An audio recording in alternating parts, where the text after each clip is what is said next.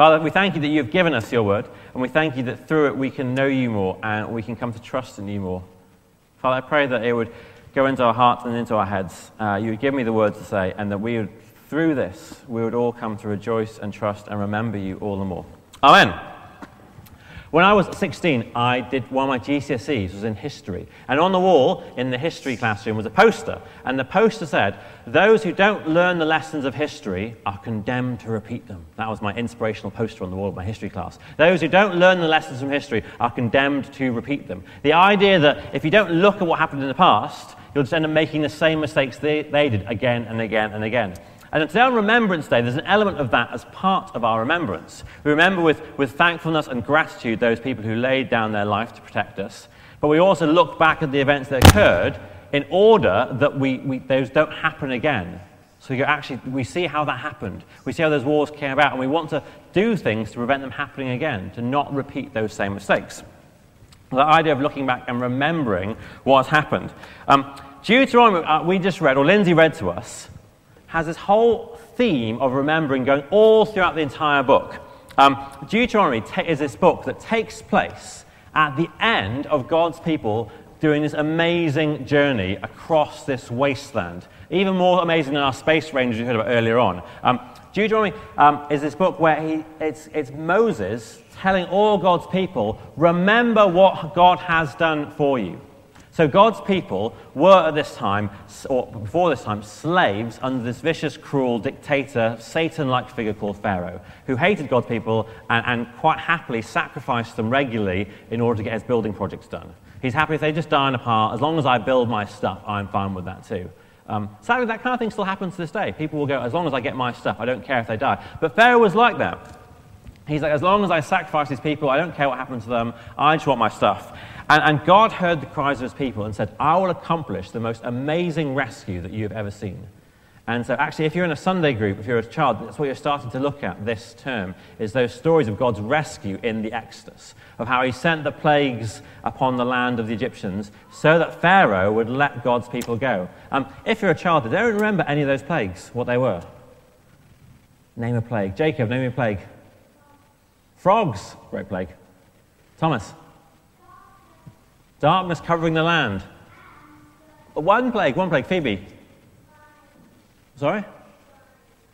Flies. Is that flies?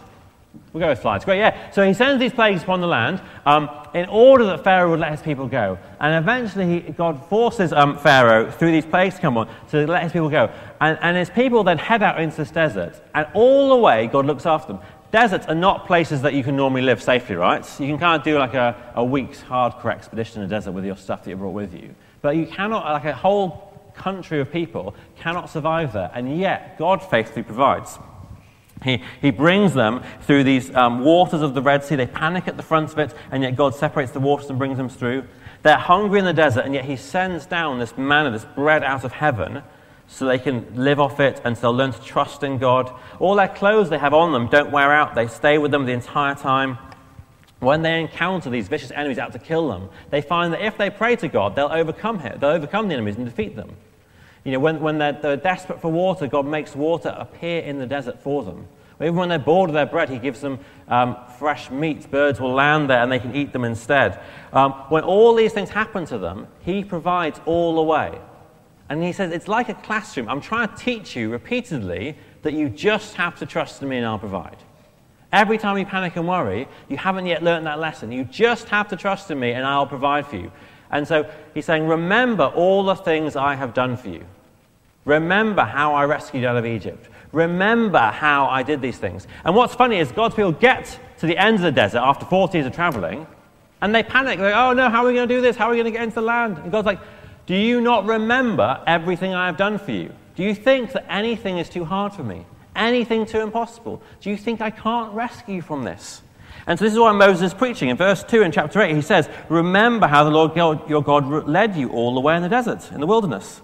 And in verse 18, remember the Lord your God, for it's he who gives you the ability to produce wealth, and so confirms it. And he also says the opposite of remember. He says, do not forget. Don't forget everything God's done for you. Don't forget what he's done. And there are two problems if they don't remember and forget. The first problem is they'll panic. They'll spend entire lives worrying. How will God look after us? How will it happen? How will we care? he's like, well, look, he's looked after you all this way. He'll keep doing that, don't worry. The other problem they will have, he says that if you forget about God, you'll boast in your own works. You'll say, look, haven't we accomplished this great thing? In that story I told you earlier, wasn't it ridiculous that those space rangers arrived back in their spaceship and were like, oh, look at all these great things we've done? Like, no, you haven't done anything. That'd be ridiculous. That's stupid. Like, it was all the entire time you were provided for by God and looked after and cared for. Don't trust in yourself, because then you'll think you can do it on your own, and then you realize you can't do it, and then you'll panic again. Remember that God has done all these things for you. It was ridiculous for these God's people here at this time to believe, even remotely, they did anything for themselves. Now, we'd never make the same mistake, right? We would never boast about this and go, I wouldn't do that. And yet we find that we do exactly the same thing. We somehow forget all that God has done for us. We fail to remember everything he's done. We can't go, oh, it's all about, I'll have to do things on my own, or it's my own strength I've done things. We forget all the good things that God has done for us, and we start to panic and worry. Maybe God won't look after us. In the morning sermons, we've been going through Romans chapter, all of Romans, but last week we got up to Romans chapter 5. And it has this great line there, and Paul's writing, and he says, you see, just at the right time, when we were still powerless, Christ died for the ungodly. Very rarely will anyone die for a righteous person, though for a good person someone might dare to die. But God demonstrates his own love for us in that while we were still sinners, Christ died for us. We forget that. We forget that while we were sinners, while we were enemies of God, while we didn't like him, we didn't care for him, we had no thoughts about him whatsoever other than anger and grumpiness and whatever, while we thought God was a horrible person, well, all that happened, yet he loved us and sent us to die for us and care for us.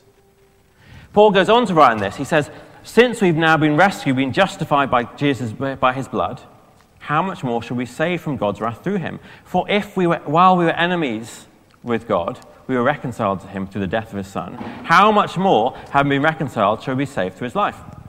I'll say that again. He says, if while we were enemies with God, we were reconciled to him through the death of his son, how much more, having been reconciled, shall we be saved through his life? He's saying, look, when you were God's enemies, he looked after you and cared for you, right? When you were against him and opposed him and didn't love him, he still was for you and rescued you. Now you're rescued by him and his friends, isn't he going to love you, keep loving you? It's not like when he was your enemy, he loved you, and now you're his friend, he hates you. No, when he was your enemy, he loved you, and he keeps loving you now. Remember what God has done. And that command is still true for us now. We need to remember all the good things God has done. Both in our lives, we look back and think how he's looked after us and provided for us and cared for us. We look back at the things he's accomplished and go, actually, no, God has been faithful to me. Even when I've wandered off and done random, stupid things, God has still cared for me and loved me. But also we look back to all he's accomplished on the cross and all God's done in history to rescue people. He sent his son Jesus to die for us, to save us, to pay for our sins, to deal with that. That's how we know that God loves us. We must remember these things.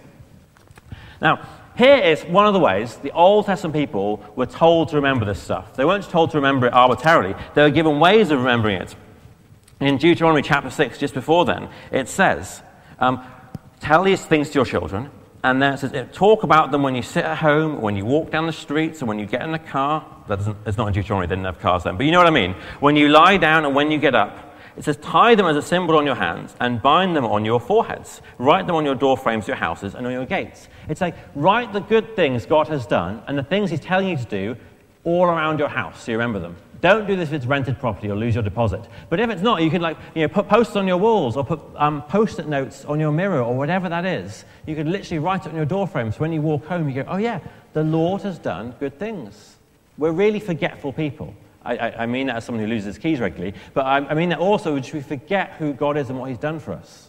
We're constantly forgetting the gospel, and we have to remind ourselves of it. One reason we come to church every Sunday is because it's that weekly reminder to realign ourselves. Our car at MOT last week, it failed, but don't worry, it's because it had no wiper fluid in because it ran out that morning, which now has failed, but it was fine other than that. But one of the things they have to check in your MOT is if the wheels line up straight, because if they don't, that's a problem.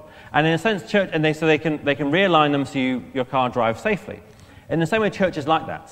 It realigns yourself to go, okay, this is how the world works. This is how good God is. This is what I have to do. Great, I've got that lined up for the rest of the week. And every week you need that kind of realigning. But also day by day, there's a sense in which we hear God's word speak to us. We read it to ourselves, we read it to each other, we pray together in the morning, we read our Bibles, we listen to it in the car. Whatever that is, it's that constant remembering of who God is, of thanking him. Maybe there is a way for you at home to do something like that, to kind of write on your, whatever your doorposts are, like what God has done for us. How we can thank God for these things. Maybe it's like it is the post-it note on your mirror, so when you're looking in the mirror in the morning, you can remind yourself of what God has done.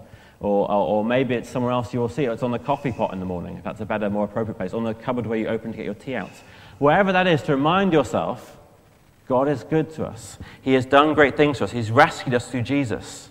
It's really easy. When we thought about those space rangers, I know it's a ridiculous story, but you could see really obviously how stupidly ridiculous it was that they would think somehow they'd do it all themselves, and then when it had happened, that it was all their salvation. We knew it was stupid. It was all a big spaceship rescuing them.